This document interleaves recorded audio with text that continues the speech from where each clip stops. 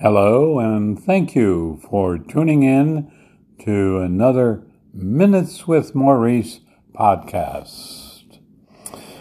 Our regular listeners know that Shirley and I share an apartment at Grand Living in Hernando, Florida. And to the newcomers, we welcome you. And I just want to mention that this week's podcast will be focused on how I got into public speaking as a hobby and emceeing as a hobby, theater as a hobby. And so it boils down to being in the public's eye as a hobby. So here at Grand Living a few days ago, we had a talent show for residents and staff. And as soon as I heard there was going to be one of those, I jumped in and volunteered to be the MC for the whole show. Fortunately, it was agreed that I was the only one volunteering, so I could be the MC. But it also got me thinking, where did I get started with all of that public speaking? And as I reflected on it, I realized it was back in high school. In high school, I was the public announcer, if you will. Every day at 3 o'clock, I got an early out of my afternoon class so I could go to the office and read the announcements or make any advance announcements to the entire school. So we advance, and I graduate from high school, start a career as a design engineer, automotive design engineer, and eventually kind of gravitate toward public speaking, and so find a group called Toastmasters that help people become public speakers and comfortable in front of groups.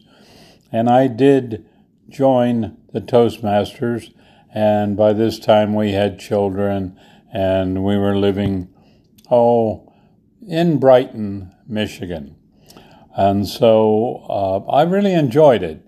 It's designed to make people comfortable in front of groups, to think on their feet, think extemporaneously, which I happen to be doing right now, and overall cultivate a public speaking potential that would possibly help in a person's career. So we fast forward now to a career move to Pittsburgh, Pennsylvania. Not really Pittsburgh, but Westchester, which is west of Philadelphia. Not really near Pittsburgh. I don't even know where that came from. Okay, so I now join Toastmasters locally, and I have a great time. And Toastmasters had a program where they have what is called a speak-off contest annually, and the 4 regions of the country sponsor speak-offs, with each one sending the best speaker, if you will, to a national. Well, at the Eastern region, I managed to place second in the speak-off. And everybody said it was really good. We had to write our own speak-off speech. It had to be limited in time. And I'll just give you a brief recap of what earned me second place in the Eastern Region Toastmasters Speak-Off. And the circumstances are that there are 5 contestants in front of a dinner evening in York, Pennsylvania. So I chose to write and become defending attorney, defending a young lady charged with a crime that not too many years ago was never even considered a crime. So the brief that I gave to the jury, and I will be brief, ladies and gentlemen, you have been charged with understanding and listening to all of the testimony given for you to make a decision to find this fine young lady who has proven herself to be a valid citizen, a caring person, and soon to be a mother. And so now you have to make that decision. Okay, so I'm going to make a very fast forward here to my conclusion. And so, ladies and gentlemen, after listening to all the evidence and supposedly criminal activity, it is now your responsibility to find this fine defendant either innocent or guilty of smoking one cigarette. And with that, the jury, of course, became the whole audience.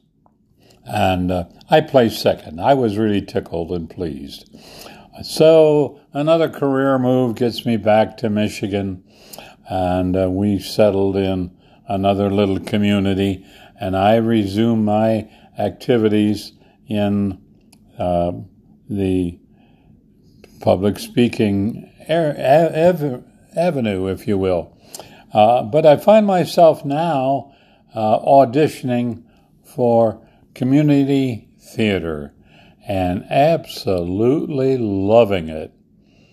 So in the end, after we hang around Michigan for a while and I audition and become active in community theater, I retire. We move to Sun City, West Arizona, and I continue my activities in public speaking, emceeing, and of course, auditioning for theater, community plays. In the end, I just recently tallied it up, and I did participate either as a cast or a supporting group or in the radio, in the lighting and audio group, but in 35 plays. I'm quite proud of that number. And so now I find myself here in Hernando, Florida, and I've already been in a play since I moved here 3 years ago, and I'm delighted. And as I said, I recently had the honor of being the MC in the Grand Living talent show. And in that talent show, my partner, Shirley Heberstreit, and me did an improv. And we got some folks from the audience, and we had a really good time. And we received a whole cast, which was made up of residents and maintenance and support staffs. The audience loved it. Our theater was jammed, and we've now promised to do it again. And so with that, I will let you folks go and thank you for listening to Minutes with Maurice. And by the way, Shirley and I will be leaving on a Caribbean cruise in about 10 days, so I will suspend my podcast, Minutes with Maurice, until we return. But hopefully I'll have a few tales to tell you then, all about our Caribbean cruise.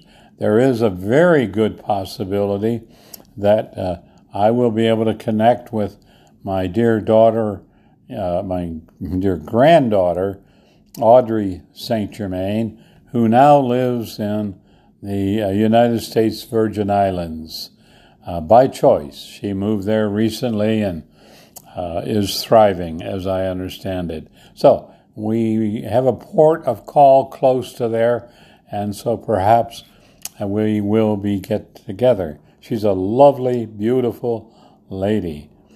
With that, I thank you again for listening to Minutes with Maurice, and stay tuned in about 3 weeks when I come back with another tale. In the meantime, I remain Maurice St. Germain, and my partner Shirley Hebestreit says, come on back. We love you. Goodbye.